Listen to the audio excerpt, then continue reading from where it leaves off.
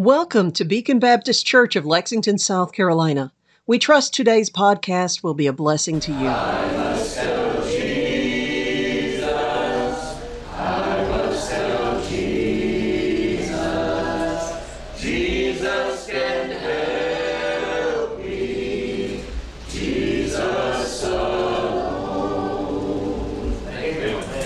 You know, I think we can all look at our lives, and if you've tried to live your life for the Lord and you've tried to be submissive to Him, I think all of us could say that we could look at our lives and say, look at all that God's done. Amen.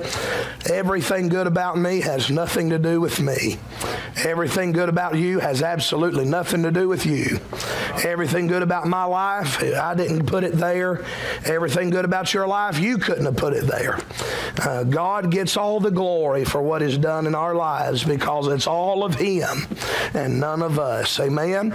If it was up to us, we would be on our way to hell. We would be already there. Amen. If we were left to ourselves, that would be the best that we would have to offer. Amen. But you look at where you are and look at what God's done in your life. Amen. I think many of us could even look to today and what God has done today and say, God, you've been good enough to me today that I could not stop praising you for the rest of eternity. Amen. I bless the name of the Lord. Take your Bibles with me this afternoon, or this evening rather, to the book of Proverbs. And this is still strong on my heart from Wednesday night. And so we're going to look at this together, just pick up where we left off on Wednesday night on Proverbs chapter number 1 again. This is a little bit of Bible study, I guess, for us tonight. And unless the Lord gets in and helps me, this about all might be all I have a gear for tonight. Amen. And we've been where we've been this week after a full day on Wednesday, and then packing up and getting ready in Bible college Thursday, making our way down Friday to the meeting, being in church all night Friday night, and then all day Saturday, and then so far today. And I'm wore out from that. I'm going to go home as soon as we leave here and pack for 5 days of being out of town with our teenagers, and be in Jefferson, North Carolina, Monday through Friday with our young people. Get back just enough time to gear up for Sunday and be with us and do it all again. Amen. And I saw somebody that said, I saw somebody that had posted. They were making a joke. It was a joke type picture, and it said, Pastor, you're going to youth camp this week. It must be like an extra week of vacation for you. Amen. And you should have just seen the picture of what the guy's face looked like. But it's going to be wonderful, and God's going to meet with us. But it is taxing on this flesh, amen, to travel. And but I thank God for how good God's been. So y'all forgive me if I don't get into a second gear this afternoon, all right? Let's look at our Bibles, amen. Whether we shout and run the aisles or whether we just look in the Word of God and see what God has, it's still His book, it's still His Word, and there's enough power in His Word to change the world, amen? So let's look in the book together. Proverbs chapter number 1, I invite you to stand as you find your place in verse number 1. The Bible says, the Proverbs of Solomon, the son of David, the king of Israel. And really, thank you, brother. I about finished mine over there. Amen. I believe we got about there on Wednesday night, like I promised. And we'll pick back up in verse number 1 here in just a moment. But verse number 2, the Bible says to know wisdom and instruction, to perceive the words of understanding, to receive the instruction of wisdom, justice and judgment and equity. Before I continue reading, I feel led and pressed to say this afternoon, this evening. Amen. I've been in afternoon services all week. I get it wrong no matter what time I'm preaching. Amen. This morning I said this evening I'm saying this afternoon. Amen. I'm gonna get up in the morning and tell my wife happy evening, I guess. Amen. But I felt impressed to say this. We read through these verses, we read through these words, and when we read these, we may just look at them as and we need to be very careful when we come to a book of the Bible like this to not just read this introduction and say, oh, it's an introduction, and that's just the way introductions go. But you think about this. Here, God is saying that He has given us a book so that we can know wisdom, we can know instruction, we can have these things in our life that we need. I'd say this evening, we have a God that sure does love us, amen, to give us a book, to help us, to give us a book of 66 books, but then to give us a book like this to where we can get to have some knowledge that we need to have to where we won't implode our lives before God can do something with it, amen. As I read this, I began reading this just this evening, and you're here, and I couldn't help but in the back of my mind and in my heart say, thank you, God, for loving me as much as you do, to want me to have these things in my life, amen. Verse 2, to know wisdom and instruction, to perceive the words of understanding, to receive the instruction of wisdom, justice, and judgment and equity, to give subtlety to the simple, to the wise, to the young man, knowledge and discretion. A wise man will hear and will increase learning, and a man of understanding shall attain unto wise counsels, to understand a proverb and the interpretation, the words of the wise and their dark sayings. The fear of the Lord is the beginning of knowledge, and fools despise wisdom and instruction.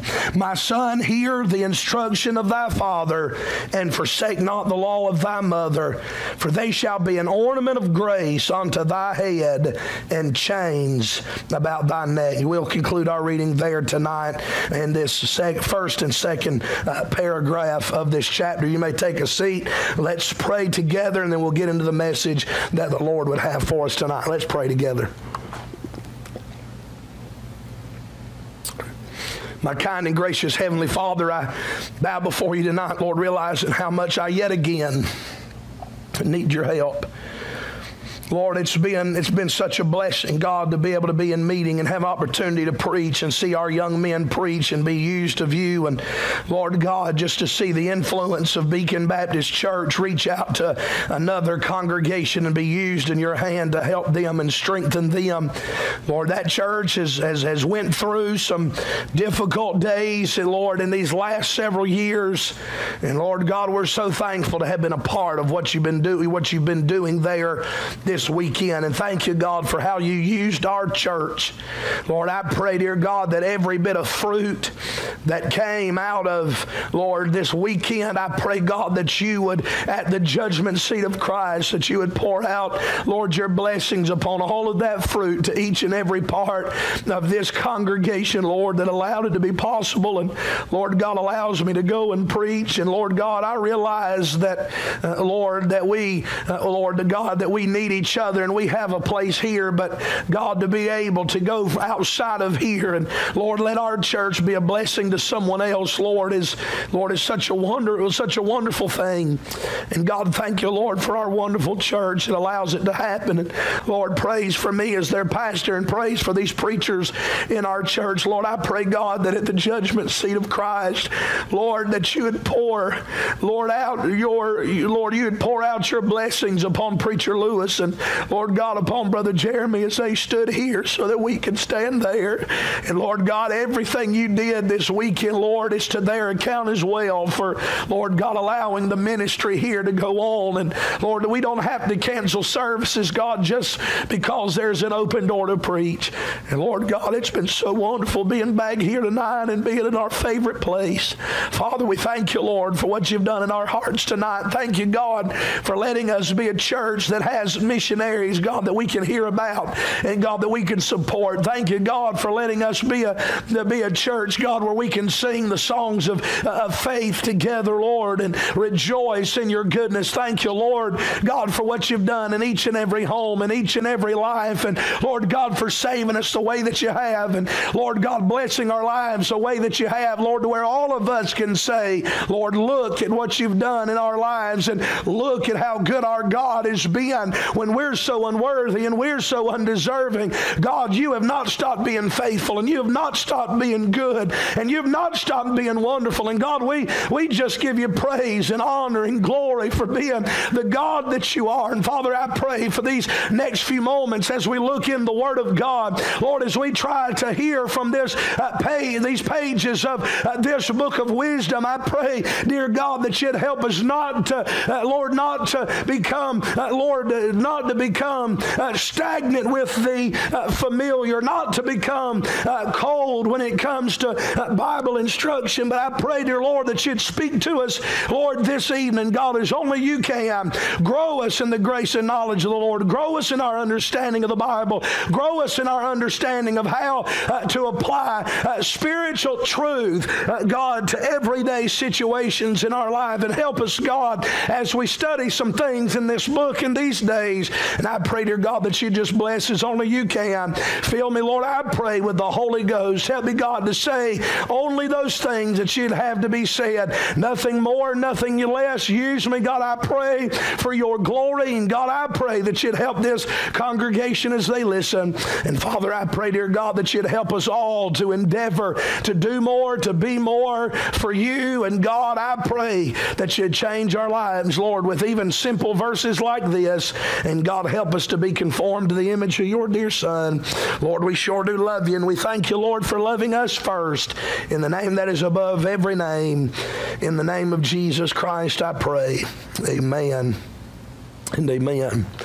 On Wednesday night of this past Wednesday night, I began to talk to you a little bit about some things that God has been doing in my heart as I have spent some time reading and studying here in the book of Proverbs, and how God has been pouring His truth into my heart. And as I began to just see what a blessing it's been to me, I felt burden of the Lord to share some messages that He's given me out of this book in these days. And so Wednesday night we began just simply to look at really an introduction to this book, and I want us to do that again this evening.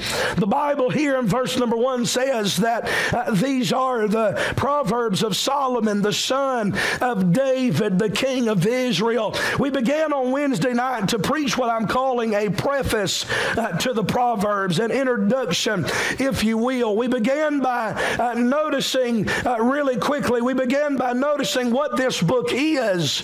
Verse number 1 says it is the Proverbs of Solomon. It is a book, it is a collection of proverbs, of wise sayings, if you will. And we talked about how all societies and all cultures have their proverbs. Amen. Even here in the United States of America, we named a few. We talked about how we'll say any job worth doing is worth doing well, that there's no such thing as a free lunch. We talked about it's better late than never, easy come, easy go, keep your friends close and your enemies closer, the early bird catches the worm, if it ain't broke, don't fix it, and things like that. All of those are statements of wisdom that we have coined here in the United States of America. And if I could be so bold, I wouldn't be surprised if most of those came from the South. Amen. Doesn't that just sound like country wisdom to you? I can't hear if it ain't broke, don't fix it coming out of Maine. Can you? Amen. If it ain't broke, don't fix it. Somebody down south came up with that. Amen. And I'm thankful for good old country wisdom. Amen.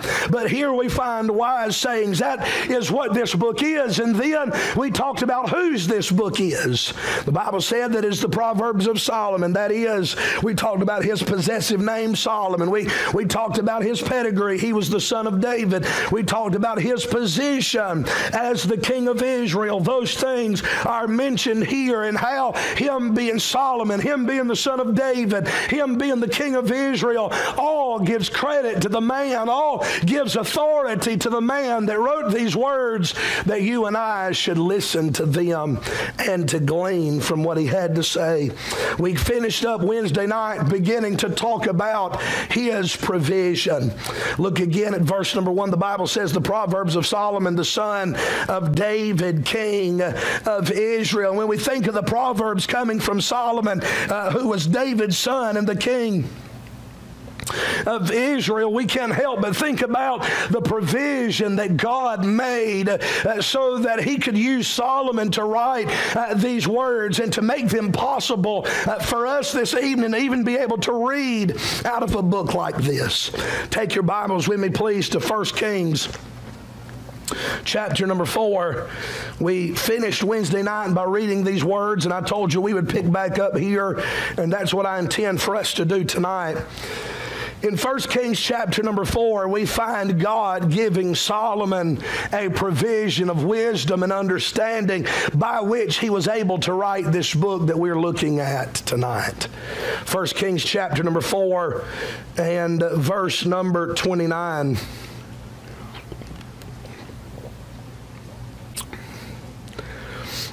The Bible says, "And God gave Solomon wisdom and understanding exceeding much." Not just wisdom, not just understanding, but those exceeding much. And he says, "And largeness of heart, even as the sand that is on the seashore." And how amazing it is when we think about how God gave Solomon wisdom, and how we'll read in just a moment about how, as a result of God giving this provision to Solomon, that it was that he wrote these Proverbs and many others. But it wasn't the fact that Solomon wasn't just provided with wisdom and understanding, but I find it amazing that the Bible says that one of the things that causes the Proverbs to come into existence in our life is the fact that God gave Solomon largeness of heart. It's one thing to have wisdom, and it's one thing to have understanding, but it's another thing to have a heart that is enlarged with love and devotion to the point to where you can have all of the wisdom that he had and all of the understanding that he had. But I believe with all of my heart that due to the largeness of heart that God gave to Solomon as a provision, that was why in Solomon's life he viewed it necessary to write down the wisdom that God gave him and the understanding that God gave him. And it comes to us because Solomon, with largeness of heart, didn't want to keep the wisdom and understanding to himself, but wanted to write it down for the benefit of others, of which you and I are benefited tonight. That Solomon wanted to not just know what he knew and help himself, but he wanted others to be blessed by it. Can I say this afternoon? That ought to be the heart of every child of God, not to just know what we know and have what we have and hoard it for ourselves, but to dispense it to others, that others can be helped and others can be blessed by the provision of knowledge and wisdom that God has given us. Amen. That's what we ought to do. That's what we find Solomon doing here. Verse 29, God gave Solomon wisdom and understanding exceeding much, and largeness of heart, even as the sand that is on the seashore. And Solomon's wisdom excelled the wisdom of all the children of the east country and all the wisdom of Egypt. For he was wiser than all men. And then God chooses to list some of those very wise men. And then at the end of verse 31, the Bible said, "And his fame was in all nations round about, and he spake 3,000 proverbs, and his songs were 1,005. So God gives these proverbs or Solomon gives these proverbs because God has extended to him a provision of wisdom, a provision of understanding, a provision of largeness of heart, so large as the number of sand upon the seashore. God let him have more of it than anybody else that ever had lived, ever did live in his day, and ever would live. And you and I, when we come to this book, we are being blessed by that provision that God gave. Notice with me real quickly, take your Bibles, we are in 1 Kings chapter 4. Go back a couple of chapters. I want us to look at some things together. God did give this provision, but how did this happen? How did it happen that God gave this provision to Solomon? First of all, let me say this. I believe that God gave this provision of wisdom, understanding of largeness of heart to Solomon as a result of a great need. Notice what your Bible says there in 1 Kings chapter number 2. Look with me at verse number 10 real quickly. The Bible says this, 1 Kings chapter number 2 and verse number 10. The Bible said, so David slept with his fathers. That doesn't just mean they had David and all of his ancestors were in a room together and they were all taking a nap at the same time in some real big nap room in their palace. It means David died. David entered into a sleep, a forever sleep. For those that know the Lord, the Bible likens death to those who know the Lord as entering into sleep. And that's the way that it is for us. David slept with his fathers. David passed away as all of his descendants, all of his patriarchal predecessors had, all of his fathers had. He dies and was buried in the city of David. Amen. He was buried there. Verse 11 says, in the days that David reigned over Israel, the days of his kingship, if you will, were 40 years. 7 years reigned he in Hebron, and 33 years reigned he in Jerusalem. Notice verse number 12. Then sat Solomon upon the throne of David his father, and his kingdom was established greatly. I submit to you that in verse number 12 we find Solomon in great need of wisdom and understanding, even largeness of heart. Because here we find David, Solomon's father, who we can truthfully say was the greatest king that Israel ever had. Now his reign of many years, of 40 years, is over, and now his son Solomon is being called upon to reign in his stead. David dies here, and we understand as we read the Word of God that David before his death, Solomon before David's death had received from David a great charge and was told of the trust that his father had in him and in his ability to be king. Look with me at chapter number 2 in verse number 1. The Bible said, now the days of David drew nigh that he should die. And he charged Solomon his son, saying, I'd go the way of all the earth. There's enough proof to understand that that's the way all of us are going to go one day. We better be prepared to leave this world, because that's the way of all the earth. Amen. We're not getting further away from death. Every moment, every day, we're getting closer to death. David said, I go the way of all the earth. Then he says this to Solomon. He said, be thou strong therefore, because I'm going to die, because I'm going to go the way of all the earth. Be thou strong therefore, and show thyself a man. For Solomon, in the moment of David's death that we read just a minute ago, can you imagine what it would be like at this moment, having heard David said, be thou strong and show thyself a man? When you take up the reins of the kingdom, you show yourself a man. You stand there, you be the king of the nation of Israel. You're not a boy anymore. You're not a king in training anymore. You're not just the heir, but you're the man. You're the king. Show thyself a man, he says here in the passage.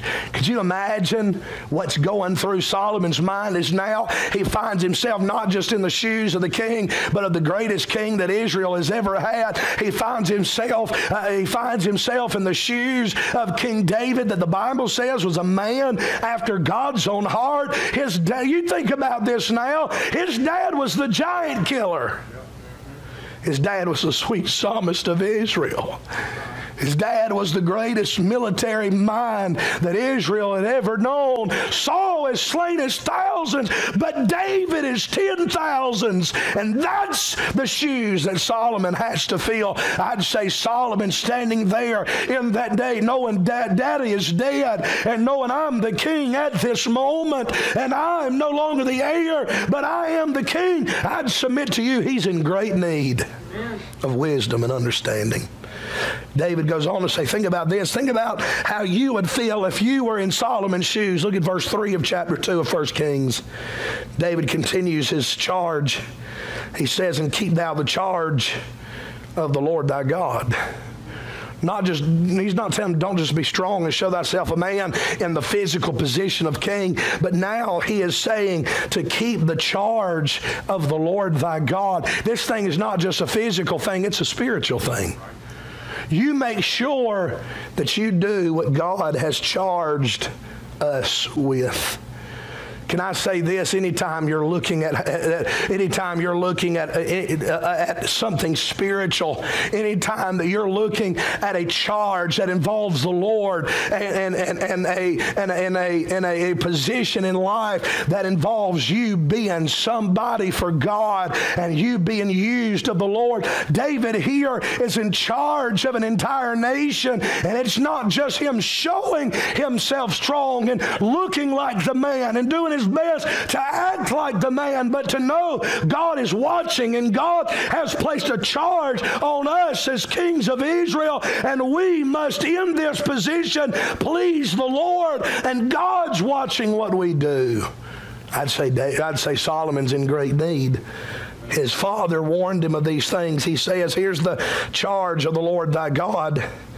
The charge God gave him was to walk in his ways, to keep his statutes and his commandments and his judgment and his testimonies, all of those things summarized to keep the word of God, obey his word. He says in the middle part of verse 3, as it is written in the law of Moses, that thou mayest prosper in all that thou doest and whithersoever thou turnest thyself. Can I say this evening? That's the same way it is today. If you'll keep the word of God, you'll prosper in what you do.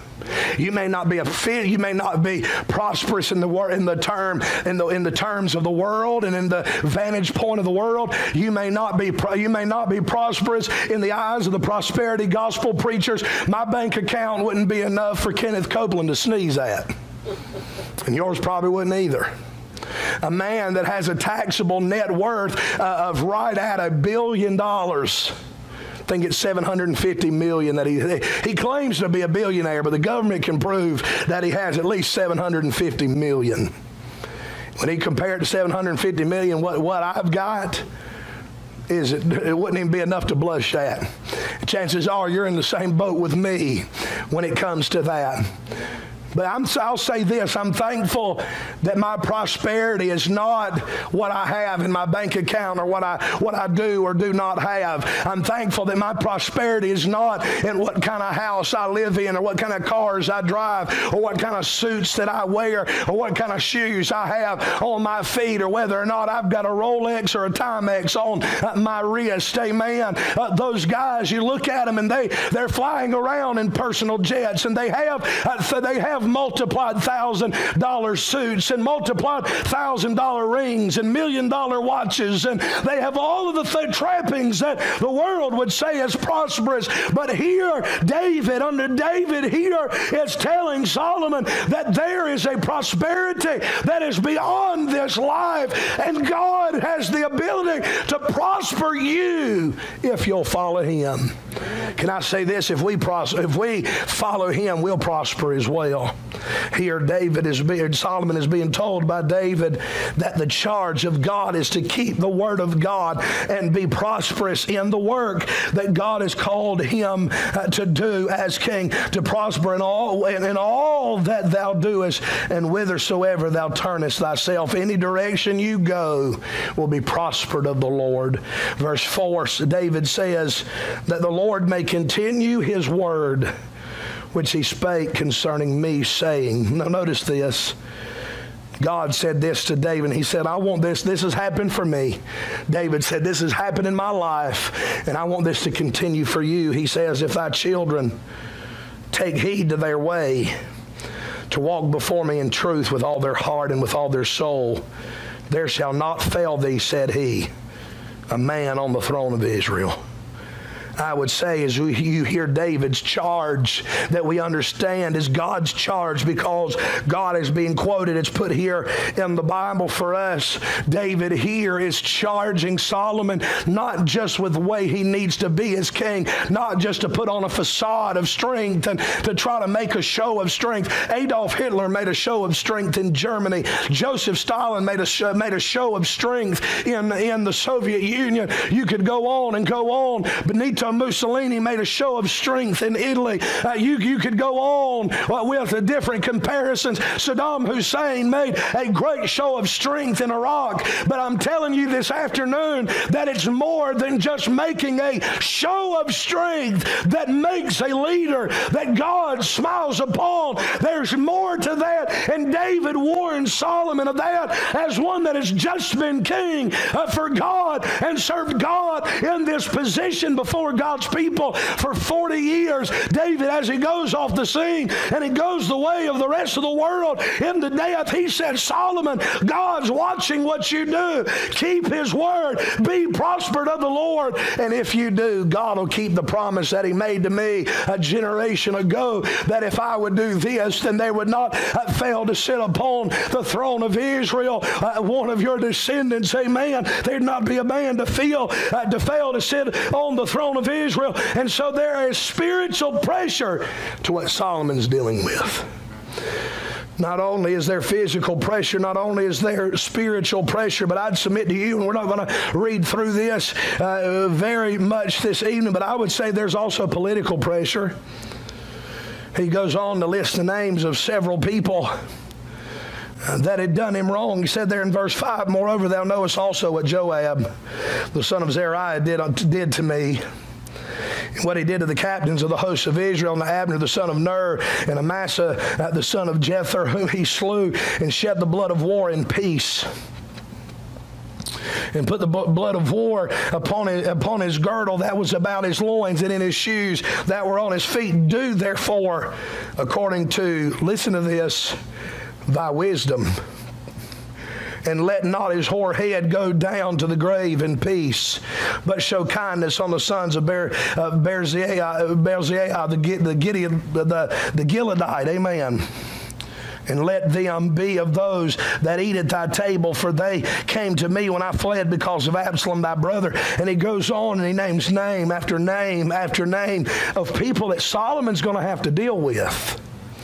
And you remember there in verse number 6, how David said for him to deal with them, deal with it in thy wisdom. Deal with it as you see fit. Deal with it as you feel led, as makes sense to you. Here we find Solomon is in great need, because here there's a physical need. There is a spiritual need that we find in this charge, but there's also a political need. There is an administrative need, if you will. David is telling Solomon that I am leaving, and there's some things that I haven't had a chance to deal with that you're going to have to pick up where I left off. And you're going to have to deal with it. And the only way you'll be able to deal with it is in thy wisdom. If I was Solomon, I would say, dear God, I'm going to need some more wisdom. There's been plenty of things as a pastor I've had to go to God and say, God, I don't know what to do. I'm going to need your wisdom. Amen. There's been plenty of times as a father I've said, God, I don't know what to do. I'm going to need your wisdom. There's been plenty of times as a husband I've said, I don't know what to do. God, I need your wisdom. And we could all agree to that this evening. So many times we don't have the wisdom to face the needs that we have and what we're confronted with. And David said, do it in Solomon's wisdom. So no doubt Solomon feels in this moment, I need some more wisdom to deal with these great men. You think about this. Joab at one point in time, before he betrayed David, before he did what he did to David and David's men and betrayed King David, Joab was one of the most trusted men that David had. Joab was one of the closest advisors that David had, was one of his right-hand men, if I could use that terminology. And you know that Solomon would have grown up loving Joab. You know, he would have grown up hearing stories about the wonderful feats of Joab and how close Joab and David were and all of the things that God wrought with them together as a king and as a fellow laborer, amen, as a soldier, if you will, amen. And here Solomon's going to have to come and deal with someone that means so much to his father, means so much to him, and I'd say this as well, means so much to the nation of Israel. These names, these are not just names that have been drawn out of a hat. These are not your local criminals that you just don't know and there is no connection with the rest of the country. These are men that, yes, they sinned publicly. Yes, they did wrong publicly, but they were also at one time faithful publicly. Solomon, God is saying through David, Solomon, this is yours to deal with. David saying, God's calling me home and I'm checking out of here and this is what you're left with. I'd submit to you, he was in great need. David, his father, is dead. Even though, I would say this as well, even though we find in these verses we read just a minute ago about how God in verse number 12 of chapter 2 had allowed Solomon's kingdom to be established greatly. You know what that means in your Bible? It means that all of the kingdom had readily accepted Solomon's right to rule. His kingdom being established, it's having a foundation that throughout all of the kingdom, all of them recognize Solomon's right to be their king. None of them, by and large, majority speaking, no one in the kingdom is dissenting against that fact that Solomon is supposed to be king. And even though he's been readily accepted as king, and even though he has been embraced as the next king, it did not stop the king, King Solomon, from having big decisions to make and him being put in a very tough spot. Look with me at verse number 13. And Solomon here, his kingdom has been established. No one is coming against that. That has been dealt with, and I'll deal with some of the more of that maybe here in just a moment. But the Bible says there in verse 13, and Adonijah, the son of Haggith, came to Bathsheba, the mother of Solomon, and she said, comest thou peaceably? And he said, peaceably. First of all, let me say this. I would have a problem if somebody like Adonijah was trying to come and have a conversation with my mama. Amen. I told y'all before, I make no bones about it. I was a proud mama's boy when she was still here. And I'm telling you, I would fight you in the ground for my mama. Amen. And if you know your Bible, you already know that this Adonijah, and we'll read the verses here in just a minute, but if you're a student of your Bible, you know this Adonijah character is not somebody you want around mama. He can't be trusted. And here, not only that, Adonijah comes to Bathsheba, the mother of Solomon, and it's already so bad. You already see that there is a little bit of issues here with this man, even if you don't even know who he is. And you come to this verse in and of itself, and the fact that Bathsheba, as soon as he approached her, said, comest thou peaceably? I'm telling you, you're a bad dude if somebody asks you when you come, are you coming to cause trouble?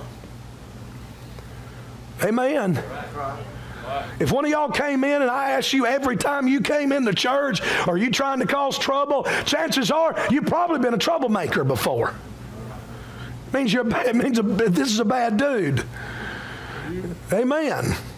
Bathsheba says, comest thou peaceably? He says, peaceably. So then she allows him to talk to her because he says that he's not there with any ill will. That was a red flag enough to me. Verse 13, look at verse 14. He said, moreover, I have somewhat to say unto thee. Again, I don't know about you, but if you're a student of your Bible, anytime I see that phrase, I have somewhat to say, amen, it's usually nothing good comes after that, amen. You read Revelation chapter number 3, and you look at the times where God said, I have somewhat against thee, and see if what he says after that's good words, amen. I have somewhat to say to thee. That sounds to me like King James language of saying, I've got a bone to pick with you, amen. And she said, say on. In other words, all right, get it over with. Amen. I don't know how y'all read the Bible. That's how I'm reading it. Amen. Verse 15. And he said, thou knowest that the kingdom was mine. Already there's problems. Because verse 12 says that the kingdom is established greatly. No one is challenging this. And if you look back there in chapter number 1, you'll find that Adonijah was a man that before David was even dead yet, did try to take the kingdom from David. This is David's son trying to take the kingdom away, trying to come in while David is sick and while David is weak and take over the kingdom, even though God has already told David that Solomon shall reign on the throne. Adonijah says to Bathsheba, to the mother of the one that is now sitting on the throne, the one that Adonijah wanted to be in his place. The Bible says that Adonijah said, "Thou knowest that the kingdom was mine, and that all Israel set their faces on me, that I should reign. Howbeit the kingdom is turned about, and has become my brother's, for it was his from the Lord." I read this, and as I read this, I can't help but see Adonijah's attitude. You know that the kingdom was mine. Adonijah was the oldest son. Worldly speaking, it would have been his right to rule. The only problem is, as a power higher than David said that Solomon would be the next king, God told David that Solomon was to be the next king on Israel. And it doesn't matter how old you are, God overreigns all natural policies. And here, Adonijah comes and he says, the kingdom was mine, and everybody in Israel was looking to me, and they wanted me to reign. But now the kingdom is turned on its head. Now everything is messed up and worked around and topsy-turvy, and Solomon's on the throne, and you know that, and he blames it on the Lord. Verse 16, because I didn't get what was mine, and because I didn't get what the country wanted, and because they didn't get their way, I'm coming to you now, and I'm asking a petition of you. Verse 16, he said, deny me not, and she said, say on.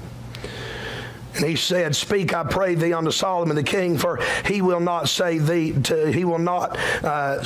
nay. In other words, Solomon won't tell his mama no, that he may give me Abishag the Shunammite to wife. And Bathsheba said, well, I will speak for thee to him. Bathsheba therefore went to King Solomon to speak unto him for Adonijah. And the king rose up to meet her and bowed himself unto her and sat down on his throne and caused a seat to be set for the king's mother. And she sat down on his right hand. That would be a hand of favor. That'd be a hand of pleasure. Verse 20, then she said, I desire one small petition of thee. Again, I see she's trying to mull it over. She's trying to make it palatable and acceptable to Solomon. I have one small petition of thee. I pray thee, I beg thee. In other words, say not to me nay. And the king said unto her, ask on my mother, for I will not say thee nay. And she said, let Abishag the Shunammite be given to Adonijah thy brother to wife. And King Solomon answered and said unto his mother, and why dost thou ask Abishag the Shunammite for Adonijah? Ask for him the kingdom also, for he is mine elder brother. Even for him and for Abiathar the priest, and for Joab the son of Zeruiah, all of those men he just named are men that backstabbed his daddy. They're men that he's going to have to deal with because of their betrayal of the king when David was king. Verse 23, then King Solomon sware by the Lord, saying, God, do so to me, and more also, if Adonijah have not spoken this word against his own life. Now therefore, as the Lord liveth, which hath established me and set me on the throne of David my father, and who hath made me an house as he promised, Adonijah shall be put to death this day. You would say all he asked for was for a wife. I don't know about you. I'm saying as I read this passage of Scripture, I can't help but see Solomon in a tough spot. Adonijah was not to be trusted. He'd already tried to take the kingdom from David while David was sick, and the chief men of David, he had caused them to divide their allegiances from David to Adonijah. Solomon, as Solomon, as the account goes, is kind enough to, in chapter number 1 and verse number 52, Solomon says, if he will show himself a worthy man, in other words, a man worthy of life, a man worthy of being allowed to live, a man in step with the kingdom and the direction of the kingdom, there shall not a hair of him fall to the earth. Notice this now. Notice the promise that Solomon made. It says, but if wickedness shall be found in him, he shall die. Solomon is a young king. He has been given a charge on the deathbed of his father. I can't emphasize that enough. It's one thing to be told something while a man lives, but it's another thing to be given a charge with a man's dying breath on his deathbed, using his last words to tell you, or some of his last words to tell you what you need to do. Be strong, show yourself a man, deal with these that have come against the kingdom. Do so as you see fit, do so as you need to do, and all the while remember God is watching, and God will bless you if you stay in tow with him and what he wants. This is a man that Solomon has already made a promise to. He's already been good to. He's already spared his life, even though he didn't deserve to have his life spared. This is his own brother that has come against his father and tried to take advantage of his sick and ailing and dying father to take the kingdom away, knowing that God has said it belonged to his brothers, had taken the most trusted men that his father ever had, the equivalents of best friends of David, and turned them against turn them against their friend in favor of you. This man doesn't deserve to live. This literally is the definition of treason. But Solomon in grace says, I'll let you live. I'll give you another chance. And here comes this trickster coming again. And of all people, he doesn't come to Solomon, but he comes to Solomon's mama. He comes to Bathsheba. And you think about this now, for those of you that may not understand the significance of this, if you study who Abishag the Shunammite is in your Bible, you will find out that she was one of the chief nurses of King David. She was one of the ones that took care of King David. This is yet again another trusted person in David's household and in the king's household that Adonijah is trying to take for himself. And Solomon in wisdom says, in the wisdom that he has, after having received a charge from his father on his deathbed, you do what you need to do in thy wisdom. And Solomon here, with great discernment, sees the handwriting on the wall and familiar signs again. And he says, this is not happening in Israel again. So therefore Solomon has to deal with Adonijah. He executes Adonijah. Later on, we'll find that he does the same to others. He does the same to the ones that he named just a minute ago. He does the same to Joab and others who have come against David. He is having to take these big names, these trusted advisors, these top key men in the kingdom, and because they chose, due to Adonijah's deception and Adonijah's treason, they chose to turn their back on David and to embrace Adonijah and to go against God's will in Solomon being king. Now Solomon, as the son of King David, has to take his father's best friends and most trusted advisors and publicly before all of Israel have them put to death. Can you imagine what a tough situation this puts Solomon in? Why do we have the book of Proverbs? Why did God give the provision of wisdom and understanding and largeness of heart to Solomon? It's because it was the result of a great need. Solomon needed wisdom, amen. We see later on in the book of 1 Kings that Solomon is having to make partnerships with other nations. He does so with other nations in the foregoing chapters. And then in 2 Chronicles chapter 1, verse 1 through 7, we see that Solomon is beginning the task that David had entrusted him with and that God had called him to. As Solomon begins to take those vessels and those instruments, that provision that David had prepared for the temple, and begins to build the temple that God didn't let his father build. God told David, I'm not going to let you build a house for my name. You're a man of war. So I'm going to let your son build it.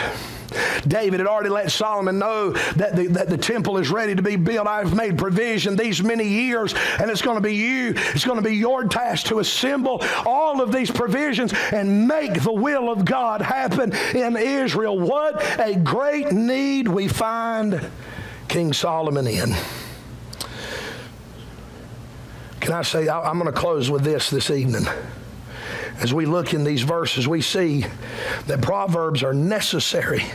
That Solomon needed God to give him this wisdom so that these wouldn't be produced from that, because when Solomon took over the kingdom from David, he had a great need.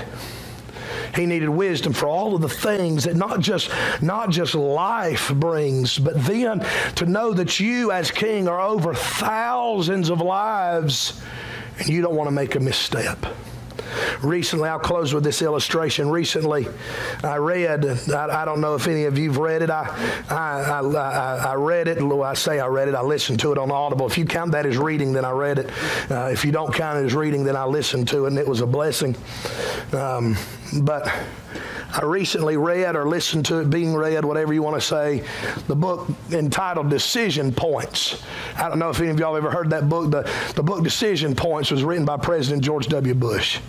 And it was an account of his presidency, and it was an account of just all of the different decisions that he had to make. And I'll stand before you this evening. I realize I was very young when he was president, but I was old enough to know as a Bible-believing Christian there was some decisions that he made that even, and I'm a conservative, and he says that he was a conservative. Now, I think I'm a little bit more of a conservative. I think you would be a little bit more of a conservative than he is, especially today. Yeah.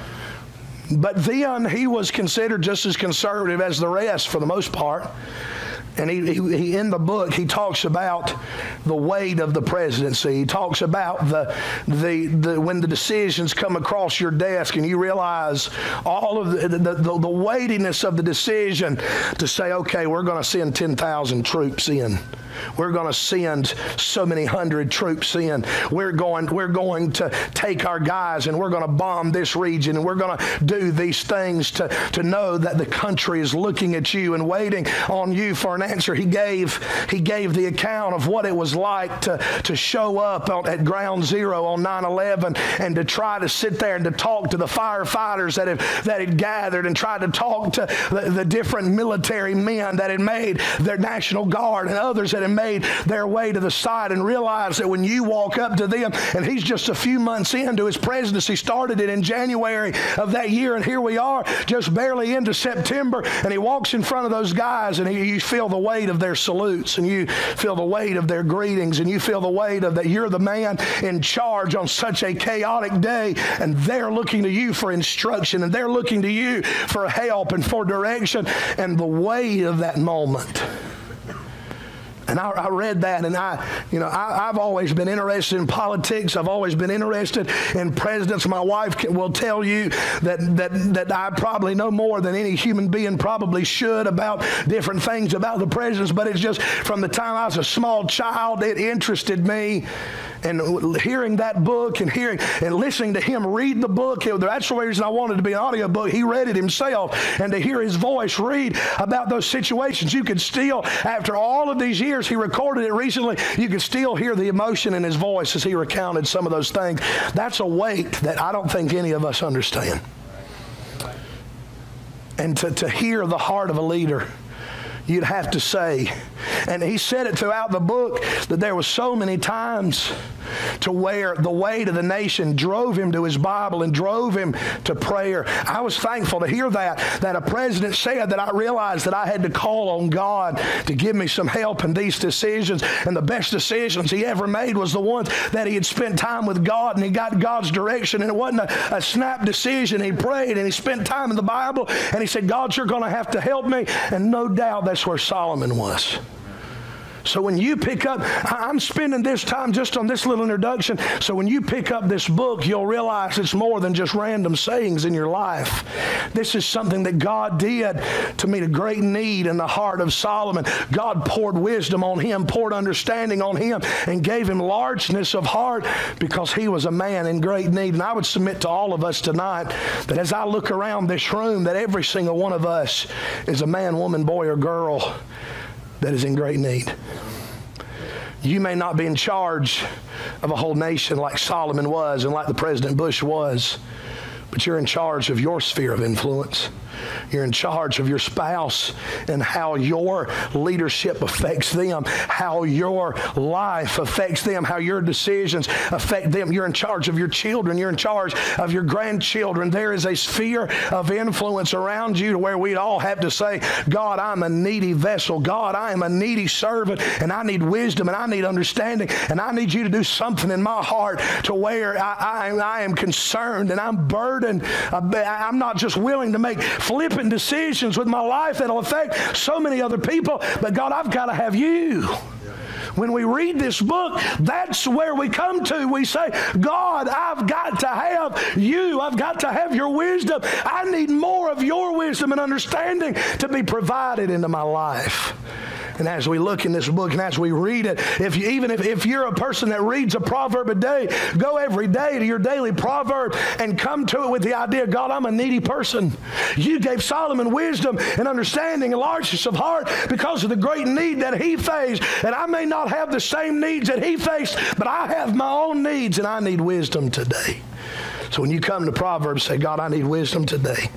Would you pour into my life? Would you provide for me that wisdom that I need?